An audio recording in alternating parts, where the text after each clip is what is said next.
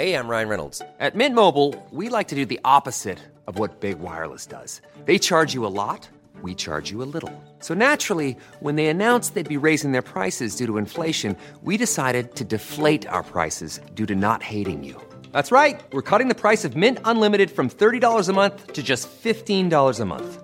Give it a try at mintmobile.com/switch. $45 up front for 3 months plus taxes and fees. Promo rate for new customers for limited time. Unlimited more than 40 gigabytes per month. Slows full terms at mintmobile.com. You know, I love salmon so much that once in a while, I actually drive up to the Matapedia River in Quebec to go fly fishing. But that's a whole lot of mileage for very few fish. The rest of the time, of course, I purchase salmon at the supermarket, and most of what I buy is indeed farm-raised. Mowi farm-raised salmon offers restaurant-quality salmon right to your plate, and they have been in the business for over 60 years. It's available in 7 different origins: Norway, Scotland, Iceland, Ireland, Faroe Islands, Canada, and Chile. Each has its own distinctive taste and texture. They offer raw salmon fillets, but you can also purchase pre-seasoned portions or cold-smoked bites. And Mowi salmon is available ready to eat with cold-smoked ultra-thin slices as well as center-cut loin. Please visit mowisalmon.us to learn more. That's Mowi, M-O-W-I, salmon.us to learn more. You know, buying furniture is not easy. You want well-designed pieces that fit into a modern lifestyle, yet you want a look that is timeless. And you also want a custom experience, creating furniture designed specifically for your space. My suggestion is that you check out Cozy. Their high-quality products are delivered quickly, and they're also easy to assemble. Cozy also offers a great range of coffee tables, washable rugs, wall shelving, and credenzas. And by the way, their covers are both removable and washable. The outdoor collection features high-quality modular sofa and sectionals made for outdoor living.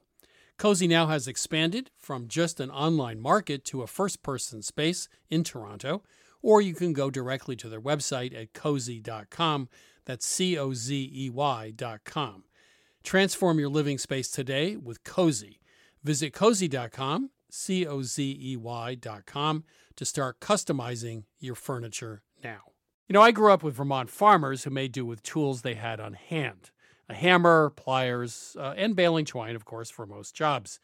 When I became a cook, however, I found that having just the right knife or maybe the perfect carbon steel skillet made all the difference.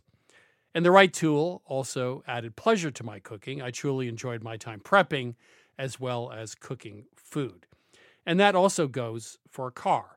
The all-new Lexus GX has an exceptional capability that will have you seeing possibilities you never knew existed. Its advanced technology and luxurious interior mean that wherever you go, you'll never go without.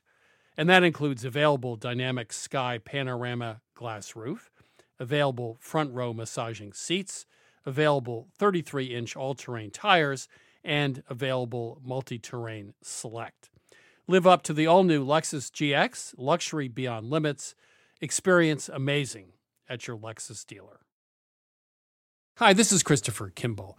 Thanks for downloading this week's podcast. You can go to our website, 177milkstreet.com, for our recipes, culinary ideas from around the world, or our latest cookbooks.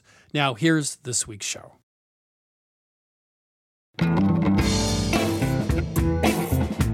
This is Milk Street Radio from PRX. I'm your host, Christopher Kimball. Today we're chatting with cookbook author and restaurateur Durkhani Ayubi about the history and food of Afghanistan. It includes fragrant spice blends, intricate rice dishes, and her restaurant's life-changing braised eggplant. We would go through 500 kilos of eggplant in 4 days. So that's how much people love our eggplant and how much it's become a central piece of our lives, which is really lovely because it's a good vegetable. Also coming up, we prepare a dish inspired by Palestinian maftool. And Adam Gopnik explains why shopping at the Green Market is his favorite aspect of city living. But first, it's my interview with Melissa Martin about her cookbook, Mosquito Supper Club, which features Cajun recipes from Louisiana's coast. Melissa, welcome to Milk Street. Oh, thank you. Thanks for having me. So, you come from a family of fishermen. What were they fishing for? Oh, a whole bunch of things. So I guess shrimp was the biggest industry there, but oysters and crabs and fish and squid all were just as important. But I think that maybe because the shrimp boats are the biggest that line the bayous, you sort of see shrimp as like the anchor. How do they catch shrimp? What's the technique? So when I was growing up, most of the shrimp boats were wooden. Lots of them were single rig boats, and that rig would have a shrimp net on it, and the net would be flowing behind the boat. And then hopefully, if you're having a good day or a good night, your boat starts to get sluggish and you feel like you're catching something, your nets are heavy. Is the fishing industry still smaller boats with just a family-run operation, or is that, like it has in New England, kind of gone by the by to some extent? No, there's still a lot of that here. The bayou communities are so family oriented, and there are still so many families carrying on, the traditions. And I think that it's harder now, but down on the bayous where I live, you can drive into these communities and you see people with their houses on the bayou and their boat tied up. You write, as a kid, you dump a bucket of soapy water onto the garden and wait till the worms swim up. We grab them, head to the bayou to catch perch, then take the perch home and make our own aquariums in our rooms. I love the image of that's what you did to fill up your time and go fishing. Yeah, and then that's like the fish you learned how to cook first was, little perches. They were so tiny and you had to be so delicate, and then you could fry them whole and eat them. And we would catch catfish and fish by just tying a frozen piece of meat to a string and just put the string in the bayou. Like we wouldn't even have fishing lines at that time because our parents didn't want us to have hooks. But yeah, it's like so easy to feed yourself. I mean, there could be a puddle or a depression in the ground that fills up with water, and basically in a couple of days there'll be something swimming in it that you can eat. So let's talk about some of the food in the book. Boiling shrimp. So you don't like a lot of stuff like seasonings in your water, I guess. So what's the best way to boil shrimp from your perspective? I mean, everyone's favorite thing, like their favorite gumbo is going to be like your mother or your grandmother's gumbo, the one you grew up eating. And so I think for me, for the boiled shrimp, I like them boiled in just enough stuff to enhance the flavor of the shrimp, but I don't want to cover the flavor of the shrimp. So it's like a lot of seafood boils wind up with, meat products in it. And I think that meat will completely overwhelm seafood immediately. And so for the shrimp boil, I like it the way, my mom did it, which is just like a very basic stock and then elevating the spices and then the salt level just until the shrimp like soaks it up and is at its best. How you make a crab cake is a real early warning system, I think, to determine what kind of cook someone is. You don't use a binder other than shrimp, leftover boiled shrimp, which I love. Yeah, I mean, I always say that a crab cake doesn't come about because you're peeling a whole bunch of crabs to get crab meat to make a crab cake. Down the bayou, a crab cake comes about because you have leftovers. And so you do a seafood boil and you have shrimp and you have crabs, and then you peel the leftovers and, well, this is what we'll do with it. We'll make crab cakes. But the technique that I learned from my aunts growing up on the bayou was to just take some of the shrimp and grind it up, and it makes this sort of shrimp paste.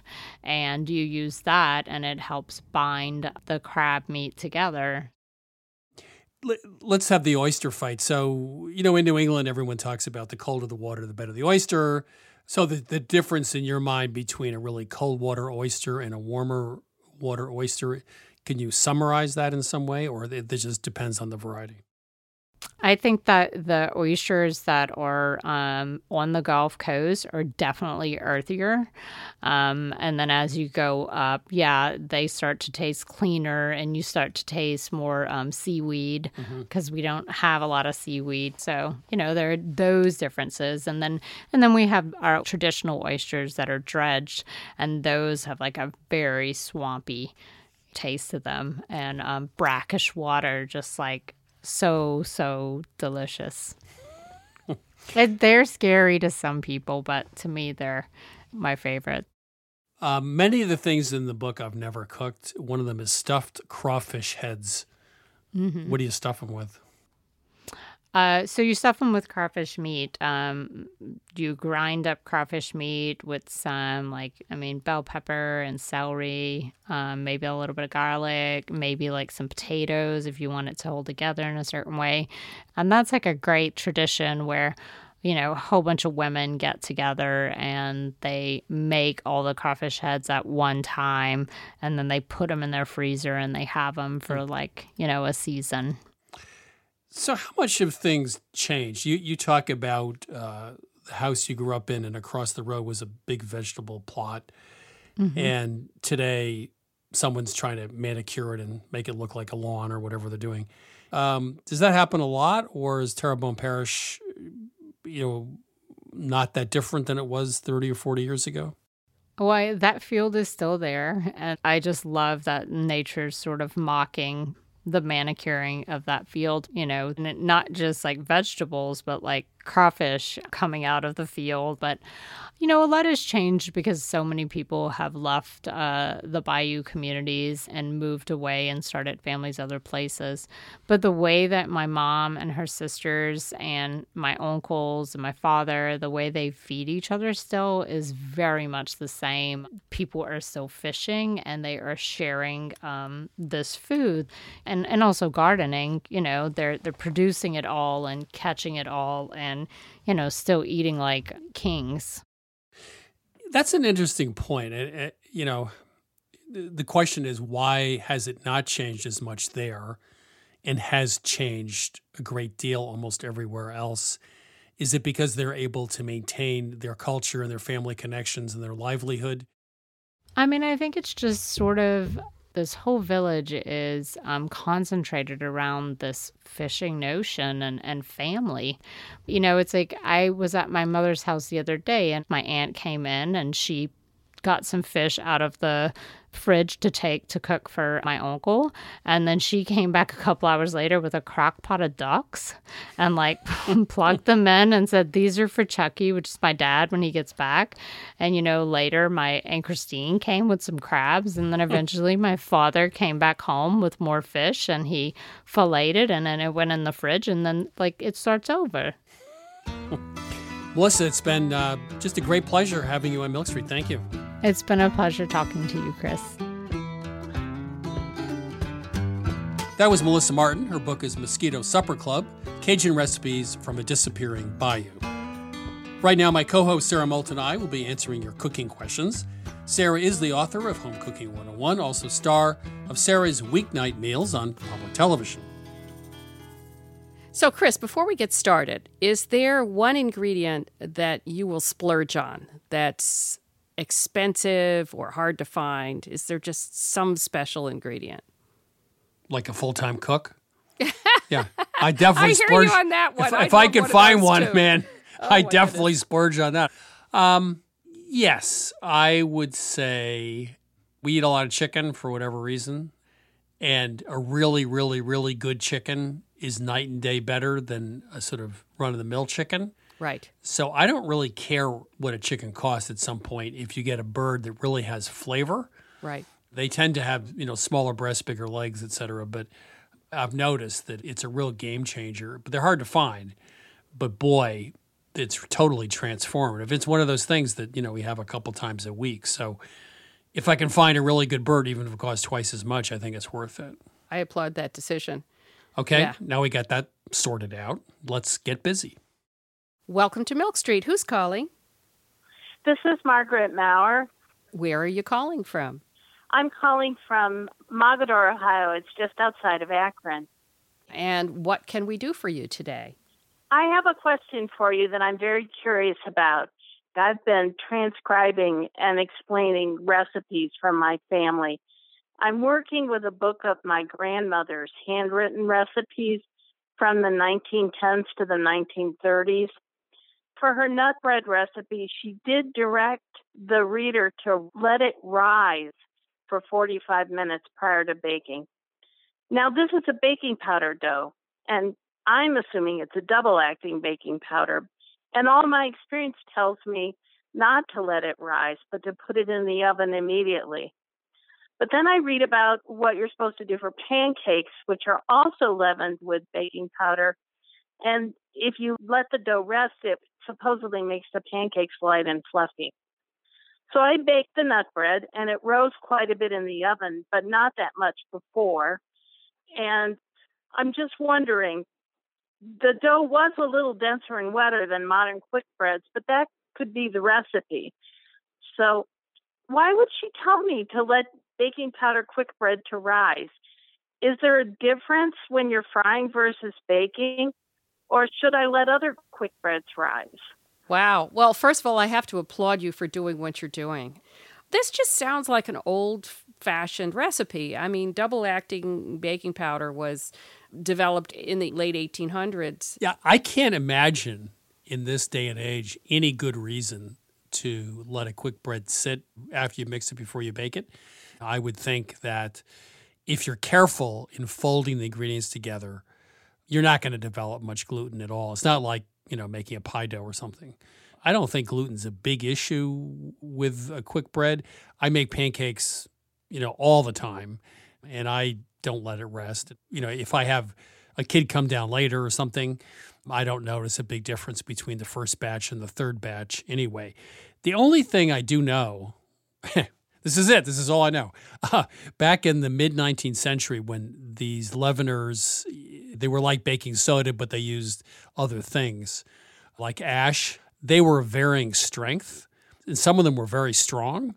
And I can imagine you might want to let it sit because they would react with liquid, and you might get rid of some of the excess leavener in the recipe, this is a complete stretch.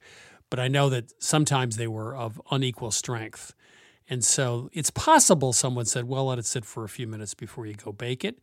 But I can't imagine there's a real benefit there because you're not really developing all that much gluten, I have an idea, Margaret. If you have the patience, why don't you bake two breads? Have one of them do the resting period and then do the other one right into the oven and then just look at them and see if you see any difference. Okay. Nika Hazelton wrote a book many, many years ago, and she had a baking powder biscuit recipe. And she also said to let it sit 10 minutes before you baked it off.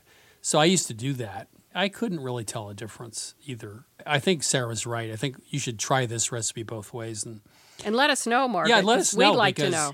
We could be totally wrong, and you may have invented or reinvented something that's actually pretty cool. So yeah. Well, thank you. Yeah, give it a shot. Thank you for the information. I appreciate it, and I appreciate you guys a lot. Well, geez, we like you too. Thank you. You made our day. All right. Take care. Thanks for calling. Bye-bye. Bye-bye. This is Milk Street Radio. If you have a question, give us a call anytime. 855-426-9843. One more time. The number is 855-426-9843, or simply email us at questions@milkstreetradio.com. Welcome to Milk Street. Who's calling? Hey, this is Connor from Oakland. Hi, Connor. How can we help you today?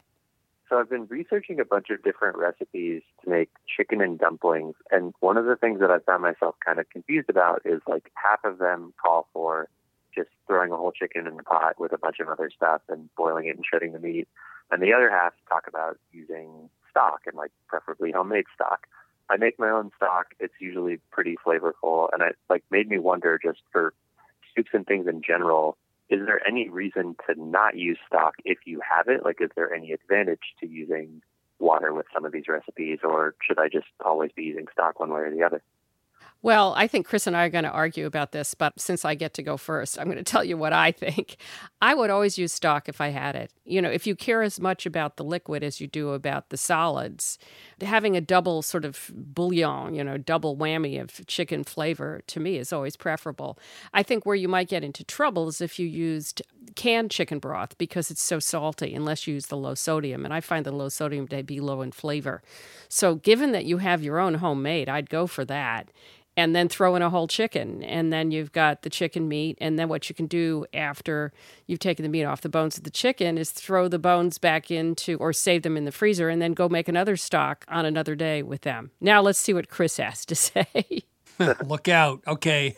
Incoming. Get down to the foxhole. I mean, I think more people have given up cooking because of stock than any other single thing, which is... Oh, you got to save the parts, you got to roast the bones, you got to spend 4 hours making the stock, blah, blah. Look, most people in the world, I'm going to write a book called The Water Cookbook. What do they cook with? Water. Almost nobody cooks with stock outside of Northern Europe. The reason is, if you're going to cook a whole chicken in water, simmer it, what do you get? You get stock, right? Because you got a whole bird with plenty of meat. You get an incredibly flavorful stock. So for this recipe, I would not use stock because there is such a thing as too much of a good thing. I agree with Sarah that there are times when you want stock. A stock is a great thing to have if you're doing a quick pan sauce. In other words, you're not cooking meat in the liquid for a long time. You don't have time to develop flavor. But if you're going to cook a whole chicken for an hour plus, simmer it in water, you get a nice stock. It's also clean and simple. It's not a double stock, which I don't like. I think it's too chickeny. And so you want something a little more subtle. For example, Saturday, I just cooked Tafelspitz, which is an Austrian, essentially a beef shoulder cooked in water for 2 to 3 hours. And you get this great stock because I got 5 pounds of meat sitting in 4 quarts of water. So in this case, definitely use water.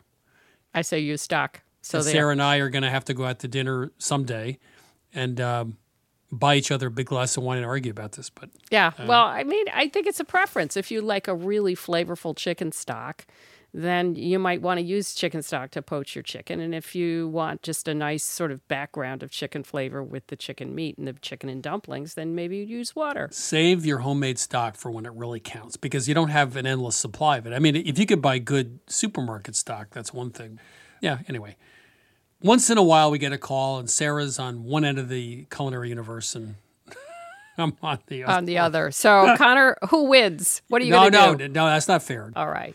I'll just have to try both. It's a long winter. Oh, perfect answer. Yeah, we like you, Connor. Nicely done. Thanks so much, guys. Okay. Take care, Connor. Thank you. Bye-bye. You're listening to Milk Street Radio. Up next, we're chatting with cookbook author Durkhani Ayubi. That and more after the break. I love salmon so much that once in a while I actually drive up to the Matapedia River in Quebec to go fly fishing. But that's a whole lot of mileage for very few fish. The rest of the time, of course, I purchase salmon at the supermarket, and most of what I buy is indeed farm-raised. Mowi farm-raised salmon offers restaurant-quality salmon right to your plate, and they have been in the business for over 60 years. It's available in 7 different origins: Norway, Scotland, Iceland, Ireland, Faroe Islands, Canada, and Chile. Each has its own distinctive taste and texture. They offer raw salmon fillets, but you can also purchase pre-seasoned portions or cold-smoked bites. And Mowi salmon is available ready to eat with cold-smoked ultra-thin slices as well as center-cut loin. Please visit mowisalmon.us to learn more. That's Mowi, M-O-W-I, salmon.us to learn more. This is Milk Street Radio. I'm your host, Christopher Kimball.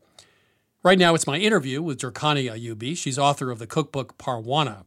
Her family left Afghanistan in 1985 by obtaining papers to attend an imaginary family wedding. They relocated to Australia, where they opened 2 restaurants serving Afghan cuisine. Durkhani, welcome to Milk Street. Hi, Chris. Thanks so much for having me. First of all, I could not stop reading your book, Parwana. It was a history lesson. and your family's history is intertwined with the history of Afghanistan. Your grandmother was a very well-respected writer. Your uncle actually helped draft the Constitution. And I love the fact that so many different cultures and the foods are recognizable from other places as well. So let's start with the Silk Road. How does that impact the history of Afghanistan?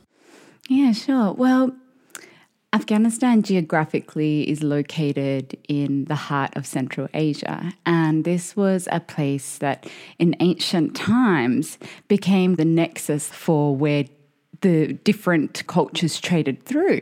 So that had a really major impact on Afghanistan in terms of its cultural identity and, of course, also its food, its cuisine. And so you've had ancient empires staying there as well for centuries. So what's now known as Afghanistan had the ancient Persian Achaemenid Empire with the great Zoroastrian kings in its early history. Alexander the Great passed through. And then you also had the ancient Indians with their Buddhist kings. And then, of course, the Arabs with the rise of Islam came through, Genghis Khan. So basically, it's had this really rich, millennia-long history of intertwining. And that's why in your book, there are recipes for dal, there's recipes for noodles. Exactly. I mean, you talk about Turkey, you talk about China, you talk about Korea, India. Yeah, it's really amazing. And I think one of the things that stood out for me was how much of everything that we even define as our modern cultural identities is based on this really ancient long fusion. So all of the ingredients and the techniques and the traditions and rituals kind of surrounding Afghan food, you do see, the Chinese influence, the Indian influence, the Mediterranean influence. And I think that's really beautiful. Let's talk about love of country, because that is a great theme in your book.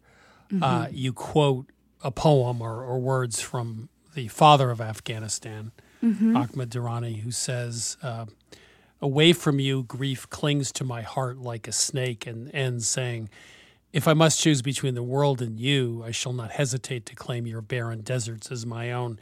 You went back to Afghanistan, and it seemed the way you talked about it, it was magical, reunion. Oh, yeah. So that kind of love for a place, I'd never really felt that because my family moved to Australia when I was a 1-year-old. So I was really small. I didn't really understand this concept of a connection to land or to my own ancestry. And so going back to Afghanistan in 2012, I was, I guess, just shocked by that connection that I felt. I felt like there were memories of me there. I understood more about my parents. I could see and understand their mannerisms and what made them who they are even more. I went to the house that my dad grew up in, and I kind of got to see the landscape and be on the soil for the first time. There's an interesting other theme in the book, which is sorrow and joy. And you quote from Khalil Gibran in The Prophet, who says, when you are joyous, look deep into your heart, and you shall find it's only that which has given you sorrow that is giving you joy. Yeah, absolutely. And, I think this book for me was really a chance to, yes, it's about Afghanistan and my ancestry and my identity, but I needed it to be a human story.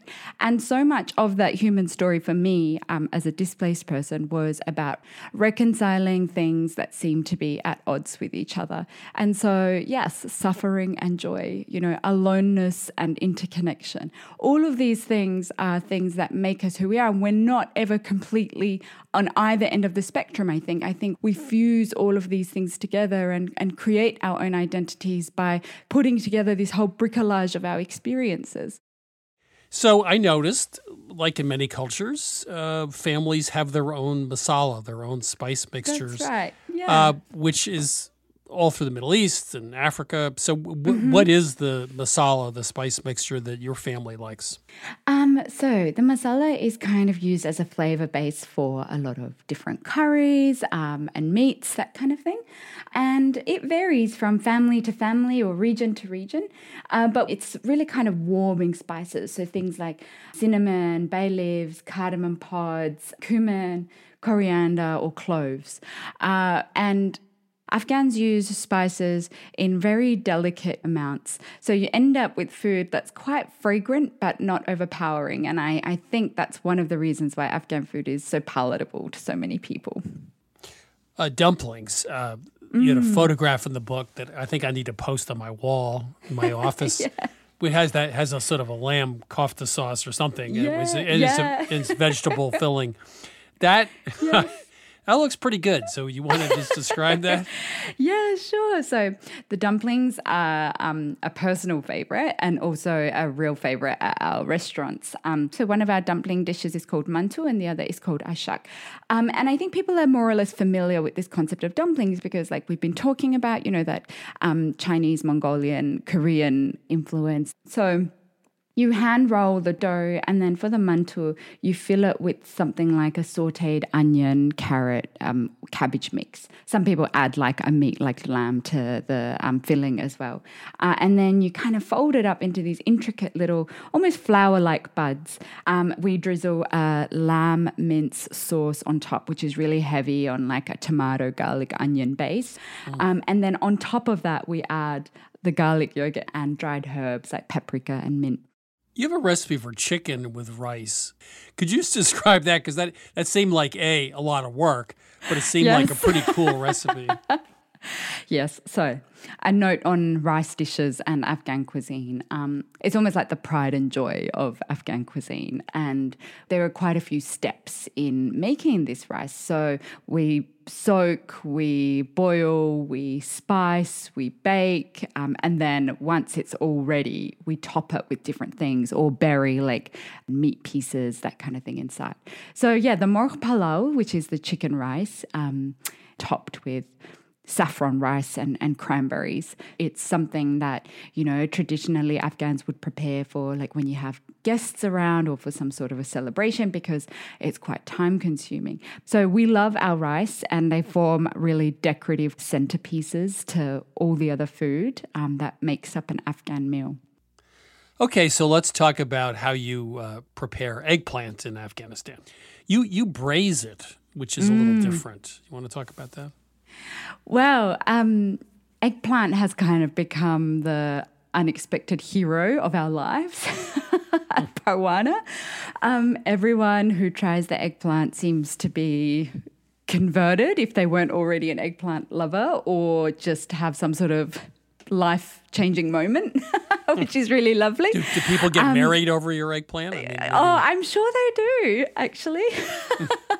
Well, yeah, people love the eggplant. And what we do with our eggplant is slice it up and then fry it until it's quite soft and melt in your mouth.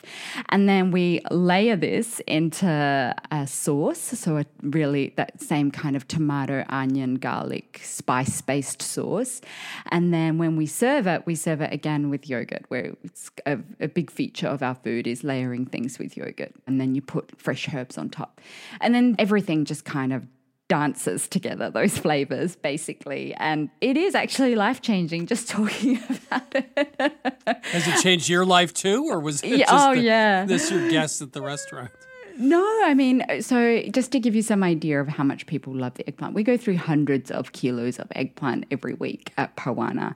We do a festival and we would go through 500 kilos of eggplant in 4 days, basically. So that's how much people love our eggplant and how much it's become a central piece of our lives, which is really lovely because it's a good vegetable. Yeah, it's a good vegetable, but it's not the centerpiece of my life. But I mean, I haven't had your eggplant wait yet. till you try it. Okay, I'm hopeful. A change is going to come, like the old song. That's great. And then, while I'm awash in all these wonderful savory dishes, I turn the page to faluda. So you want to just describe what that is? Yeah, sure. So the faluda is a sweet, and it's basically a layered kind of drink with pieces of marut, which is a jelly that we make, and soaked basil seeds and a rose syrup and ice cream and pistachio and also cardamom and rose water in it. And my mum told me stories of how when her dad would come home from work, he'd kind of bundle her up and all the kids, and they'd drive to this really old shiriach furushi, which basically just means like a little ice cream shop, a dessert bar, and they would each get a faluda, and then they would sit under a big tree somewhere in one of the beautiful gardens in Afghanistan, and just kind of all these fond memories attached to that sweet for her. If I were to ask your parents today to compare, I mean, they left Afghanistan, the place they obviously love deeply, go to another continent, start a new life. How do you think they would feel about Australia versus Afghanistan? Yeah. My parents, again, they had that immediate experience of what happens when everything around you crumbles and just how dangerous, unsafe and terrifying that is. And yeah, there was kind of this grief and sadness around leaving everything they've known behind and even leaving family and that kind of things behind. But there was also this overwhelming and prevailing sense of joy and relief and hope and gratitude for having the chance to start life again and to do it in safety and with peace. Do you find that introducing people to your food, do you think they actually take away something about the culture too, or is it just a really good meal? Well, I think people get so surprised that Afghanistan has anything to offer, sadly. And I think that's just because of this dominant narrative around Afghanistan that consigns it just to war and violence and foreignness, right? And so when people come in to have Afghan food, if they're having it for the first time, and I've seen this time and again in our restaurants, at first they can be really quite apprehensive and unsure.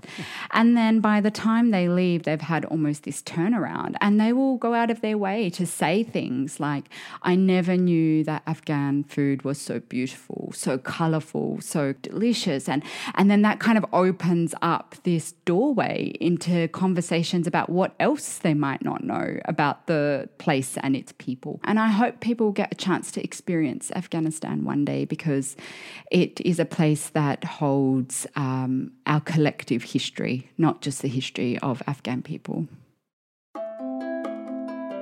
Durkhani, it's just been a great pleasure having you here on Mill Street. Thank you. It's been a joy. Thanks, Chris. That was Durkhani Ayubi. Her book is Parwana, Recipes and Stories from an Afghan Kitchen. A nation's food tells us a lot about its history. Beef noodle soup came to Taiwan from China during the Great Emigration of 1949. Creole cooking is a testament to at least 4 different cultures: French, Spanish, West African, as well as Native American. And Italian cooking has found its way both into Ethiopia and Peruvian cuisines. So here's my suggestion. Teach history and cooking at the same time and give students a real taste of the past.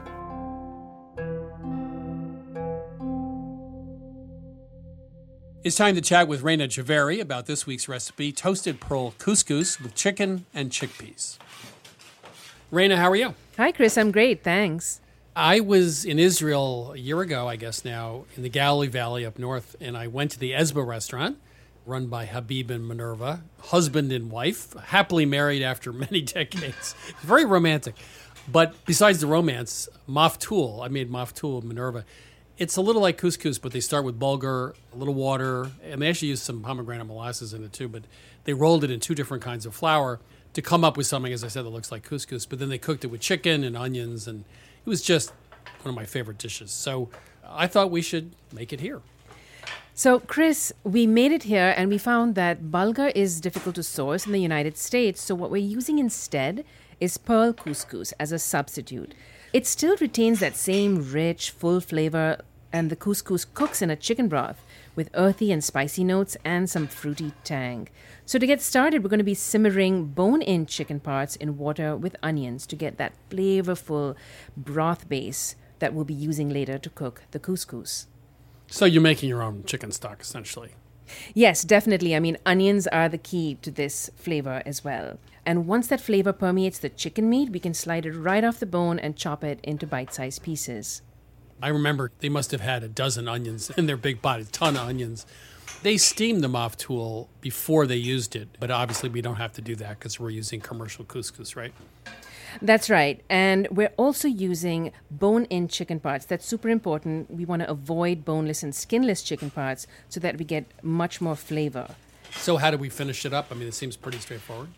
So first we cook onion and garlic separately with the rest of the spices, cumin, cinnamon, nutmeg. And then we add that chicken cooking liquid and stir in the couscous, which cooks for about 5 to 8 minutes. Once it's off the heat, we can stir in a can of chickpeas, those pomegranate molasses you mentioned, and some fresh parsley. I'm glad you left the pomegranate molasses in. You can skip it, but it is one of my favorite pantry ingredients. So, maftool, which, is a Palestinian dish. We're using couscous instead, but the secret is making your own chicken broth, bone-in, skin-on pieces, onions, lots of spices, pomegranate molasses. I mean, it is so good and not hard to make. Thanks, Raina. Thank you, Chris. You can get this recipe for toasted pearl couscous with chicken and chickpeas at milkstreetradio.com. This is Milk Street Radio. Coming up, Adam Gopnik visits his local green market. We'll be right back.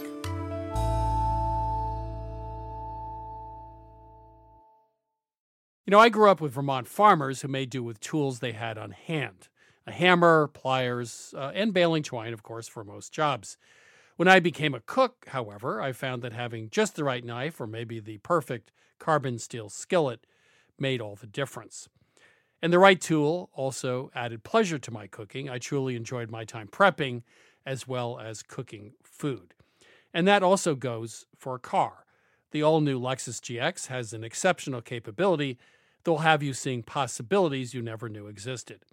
Its advanced technology and luxurious interior mean that wherever you go, you'll never go without. And that includes available dynamic sky panorama glass roof, available front row massaging seats, available 33-inch all-terrain tires, and available multi-terrain select. Live up to the all-new Lexus GX, luxury beyond limits. Experience amazing at your Lexus dealer. I use my basement music room to record this show, and I've been looking for a leather office chair for ages now. The good news is that I just found one. It's called the Gervin Charm Tan Office Chair, which I found on a great furniture site called Article. Article offers a wide variety of designs from mid-century modern, coastal, and industrial to Scandi and boho designs. Article also offers fast, affordable shipping across the U.S. and Canada. You pick the delivery time and they'll send you updates every step of the way. Plus, the prices are more than fair. Article is offering our listeners $50 off your first purchase of $100 or more. To claim, visit article.com/milkstreet and the discount will be automatically applied at checkout. That's article.com/milkstreet for $50 off your first purchase of $100 or more. I love salmon so much that once in a while I actually drive up to the Matapedia River in Quebec to go fly fishing. But that's a whole lot of mileage for very few fish. The rest of the time, of course, I purchase salmon at the supermarket, and most of what I buy is indeed farm-raised. Mowi farm-raised salmon offers restaurant-quality salmon right to your plate, and they have been in the business for over 60 years. It's available in 7 different origins: Norway, Scotland, Iceland, Ireland, Faroe Islands, Canada, and Chile. Each has its own distinctive taste and texture. They offer raw salmon fillets, but you can also purchase pre-seasoned portions or cold-smoked bites. And Mowi salmon is available ready to eat with cold-smoked ultra-thin slices as well as center-cut loin. Please visit mowisalmon.us to learn more. That's Mowi, M-O-W-I, salmon.us to learn more.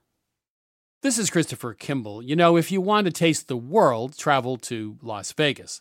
It's one of the most international food cities in the United States. Here's one baker story, sponsored by Las Vegas. My name is Kimberly McIntosh. I am the chef owner of Milkfish Bake Shop, and I am a 2024 James Beard semifinalist for Outstanding Pastry Chef and Baker. I would say that the definite fan favorite would be our carioca dessert. Carioca is a Filipino street food that's like a coconut mochi fritter tossed in a coconut milk glaze and then some caramelized coconut curds called latik.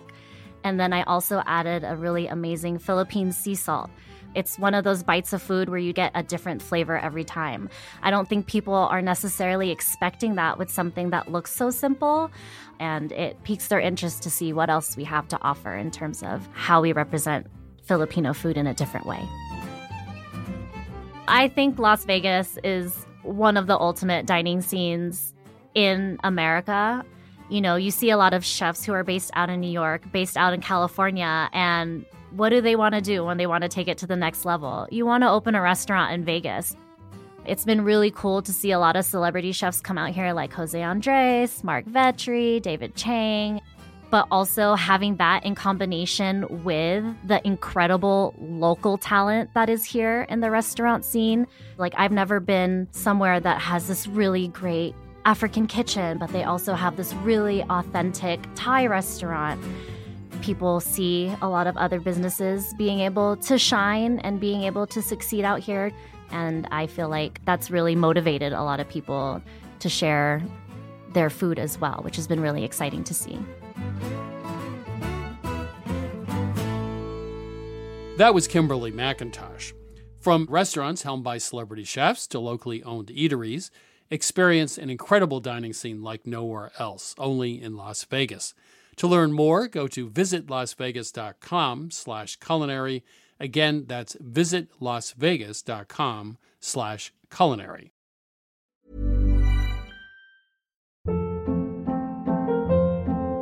Hold up. What was that? Boring. No flavor. That was as bad as those leftovers you ate all week. Keke Palmer here, and it's time to say hello to something fresh and guilt-free. HelloFresh. Jazz up dinner with pecan-crusted chicken or garlic butter shrimp scampi. Now that's music to my mouth. HelloFresh. Let's get this dinner party started. Discover all the delicious possibilities at HelloFresh.com.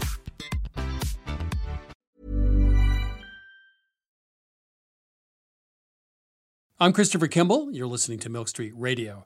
Right now, Sarah Moulton and I will be answering a few more of your cooking questions. Welcome to Milk Street. Who's calling? Hi, this is Julie from York, Pennsylvania. How can we help you today? I was in a store that we have here. They have a sale rack, and on it had duck fat. I was thinking, like, my brain said, oh, Milk Street said something about duck fat. So I thought I would get it. Then I didn't know what you said about it, and I don't know what to do with it. I tried making eggs with it, but it turned out tasting like a lot of fat and not much egg. Well, that's interesting. It definitely does have a duck flavor. Myself, I love duck, so I don't find it overwhelming. But one of the places I would have said to use it would be with eggs, maybe like to fry an egg in it. It's wonderful with roasted potatoes or with roasted vegetables. Anywhere in baking that you use vegetable oil, you could use duck fat. I put it in popovers, even though popovers don't normally have added fat. Sautéed mushrooms are terrific. Croutons, if you make croutons with it. But at any rate, let me pause and see what Chris has to say about all of this. Yeah, I actually have goose fat and duck fat in jars sitting in my fridge. I would cut it with oil, especially if you find it overpowering. So you might try 2 parts, grapeseed oil, sunflower oil, 1 part duck fat, and that'll probably solve that problem.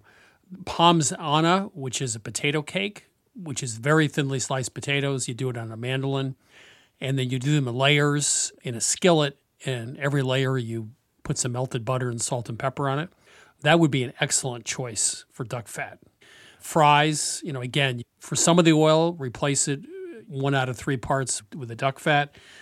D'Artagnan, they sell a lot of wild game, et cetera, and duck fat. They have a recipe for popcorn with duck fat, which again, if you dilute the fat with some just cooking oil, my answer is use a little bit of duck fat, use more oil, and anytime you're sautéing something or using cooking oil, just flavor it with duck fat. Don't use 100% duck fat, and that should do it. Nice idea. Oh, great. I didn't even think of that, diluting it. Well, thank you so much for the ideas. You both have inspired me to be more adventurous. Yay. Well, thank you very much. We appreciate it. Yeah, I do appreciate both of you because I'm telling you, I get home and I'm like, okay, I'm going to try this. And then I stop at the store on my way home and get stuff, try different things. I'm having a great time with it, so thank you. Well, the good news is you're excited about cooking. Yeah, right? no, that's contagious. Yeah, that's really like the it. best thing. Thank you. Julie, take care. Thanks for calling. Yes. Thank you very much. Bye. Okay. Bye-bye. This is Milk Street Radio. Give us a call anytime. We'll try to answer your questions at 855-426-9843. One more time, 855-426-9843, or email us at questions@milkstreetradio.com. Welcome to Milk Street. Who's calling? Hi, this is Grace. Hi, Grace. Where are you calling from? I'm in Belchertown, Mass. How can we help you today? Okay, so I bake a lot, and I bake a lot of bread, and I never have milk. I don't buy milk ever. So I'm wondering, what's the best shelf-stable, preferably not something that needs to be refrigerated, milk alternative for baking?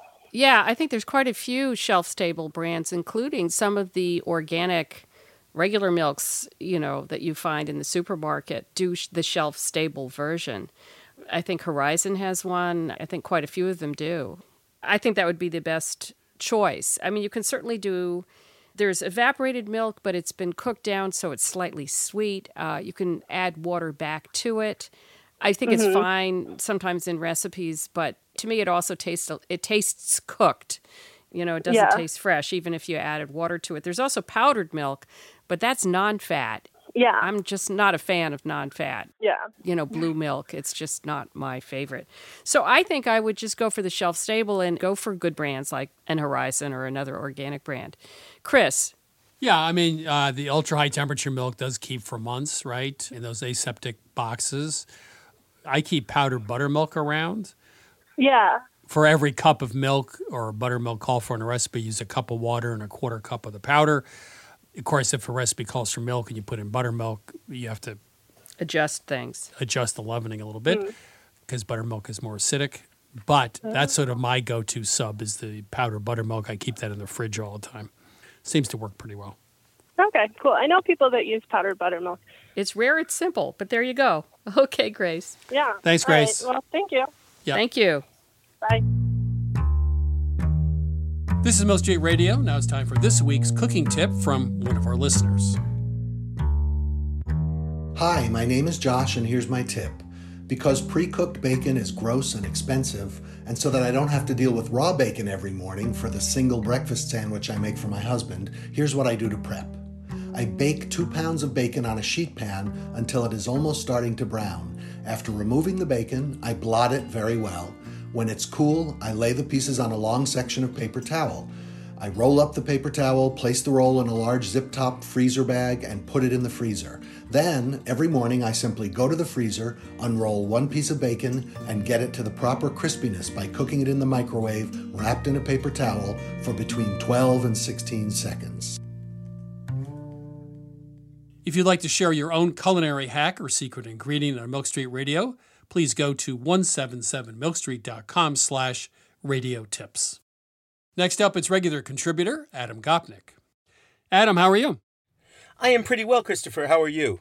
I'm good. Better off for listening to whatever you're going to tell me. Well, one of the things that gives my life some warp and woof, some structure in the troubled times we live in, is the perpetual task of going down to the Green Market here in New York City on Union Square every Saturday morning, sometimes Friday and Saturday, sometimes Wednesday and Saturday. But I've always loved the Green Market. I've always loved going to the Green Market. As you know, Christopher, I even wrote a musical about the Union Square Green Market, using it as the background. But it's never played a more essential role in my life than it does now.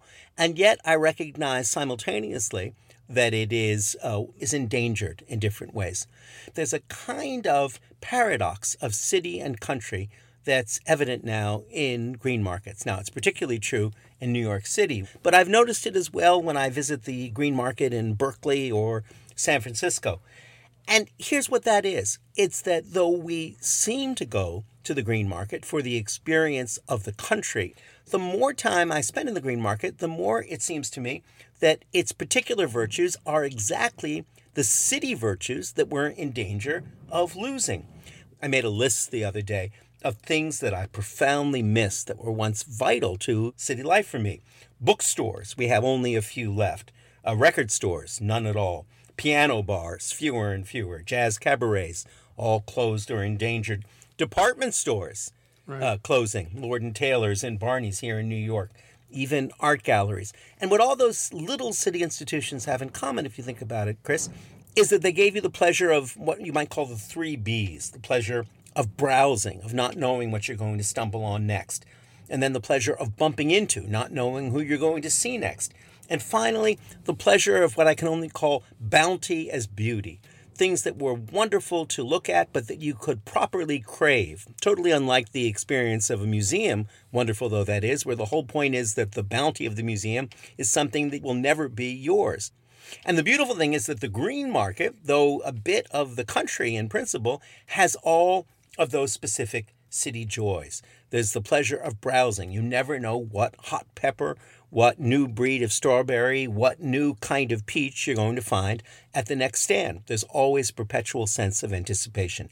You are always bumping into people, exactly because the green market acts as a magnet, not just for us normal, ordinary amateur foodies, but also for the best chefs in the city. You have an amazingly varied, kaleidoscopic intersection of people. And there is no place in the world where bounty as beauty and beauty as bounty is as apparent as it is in a farmer's market, where the most beautiful things you see are not only available for purchase, they demand to be purchased or they will rot or they will disappear. And so I realize that what draws us, I think, more and more to the green market is not only that it offers us the joy and the abundance of the country in the middle of the city, but that it offers us the city again in the middle of the city, that it's become, in a sense, the last redoubt or repository of urban virtues and urban pleasures that are otherwise vanishing. Yeah, that's really true. I think of a green market like the one on Union Square in New York, like the old Orchard Street in New York, 100 years ago. Mm-hmm. It was sort of the confrontation between buyer and seller. It's that tension, the haggling, the back and forth that is the essence of being in New York or any big city, right? It's that two strangers going at it over a transaction, which is so unlike the country. Exactly, and I think that's such a vital part of its appeal. Is exactly the way that it creates those kinds of urban virtues. The paradox, though, of the green market, I think, takes one more turn. One of the paradoxes is that it's a country place with city virtues, but another is that it's exactly the degradation of the country that is putting it at risk. I'm sure you've been following, Chris, because it's something that I, even in my utterly city boy nature, can't escape. The crisis of so many particular American varieties and varietals of fruit. We've been living through the Blenheim apricot crisis, which I'm sure all my family on the West Coast talk about all the time. The way that the greatest American California variety of apricot is lessening and lessening and is beginning to disappear exactly because it travels so poorly, because it's so poorly adapted to the demands of mass market and supermarket features. Here in New York at the Union Square Green Market, one of the things that we love most to haggle over, line up for, get up early in order to get, is the TriStar strawberry. Don't know if you've enjoyed TriStars, but they are the only strawberry grown in America that can compete with the wonderful strawberries of France, not like the bland and waxy and flavorless supermarket strawberries, but strawberries that are intense little beads and points of sweetness and flavor.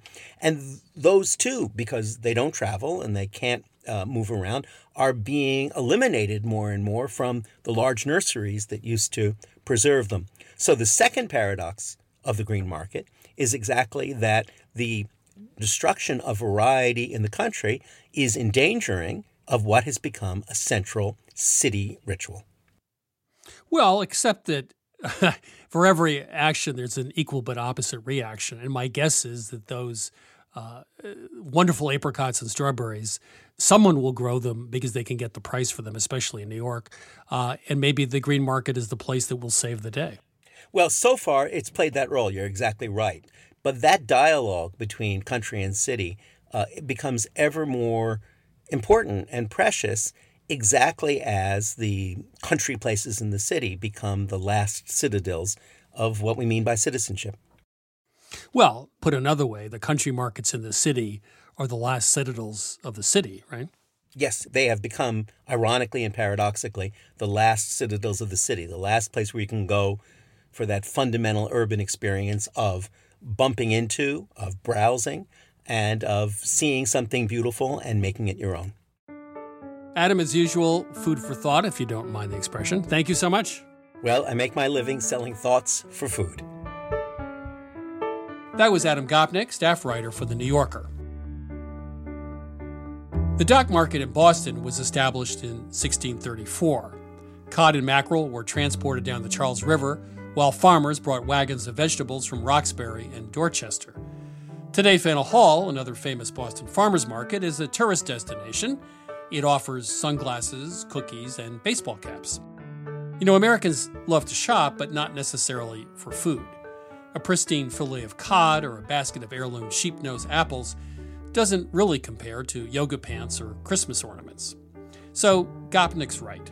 The farmers market is a remarkable island of sanity amid a sea of gewgaws, gimcracks, knickknacks, and souvenirs. That's it for this week's show. If you tuned in too late or want to binge listen to every single episode, you can download Milk Street Radio on Apple Podcasts, Spotify, or wherever you find your podcasts. To learn more about Milk Street, please go to 177milkstreet.com. There you can find all of our recipes, take a free online cooking class, or order our latest cookbook, Cookish. You can also find us on Facebook at Christopher Kimball's Milk Street and on Instagram and Twitter at 177milkstreet.com.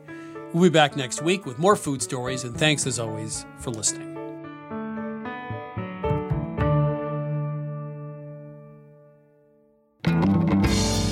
Christopher Kimball's Milk Street Radio is produced by Milk Street in association with GBH, executive producer Melissa Baldino, senior audio editor Melissa Allison, executive producer Tanya Ott, associate producer Jackie Nowak, production assistant Sarah Clapp, production help Debbie Paddock, additional editing by Sydney Lewis, audio mixing by Jay Allison at Atlantic Public Media in Woods Hole, Massachusetts, theme music by Toubab Crew, additional music by George Brandel Egloff. Christopher Kimball's Milk Street Radio is distributed by the Public Radio Exchange.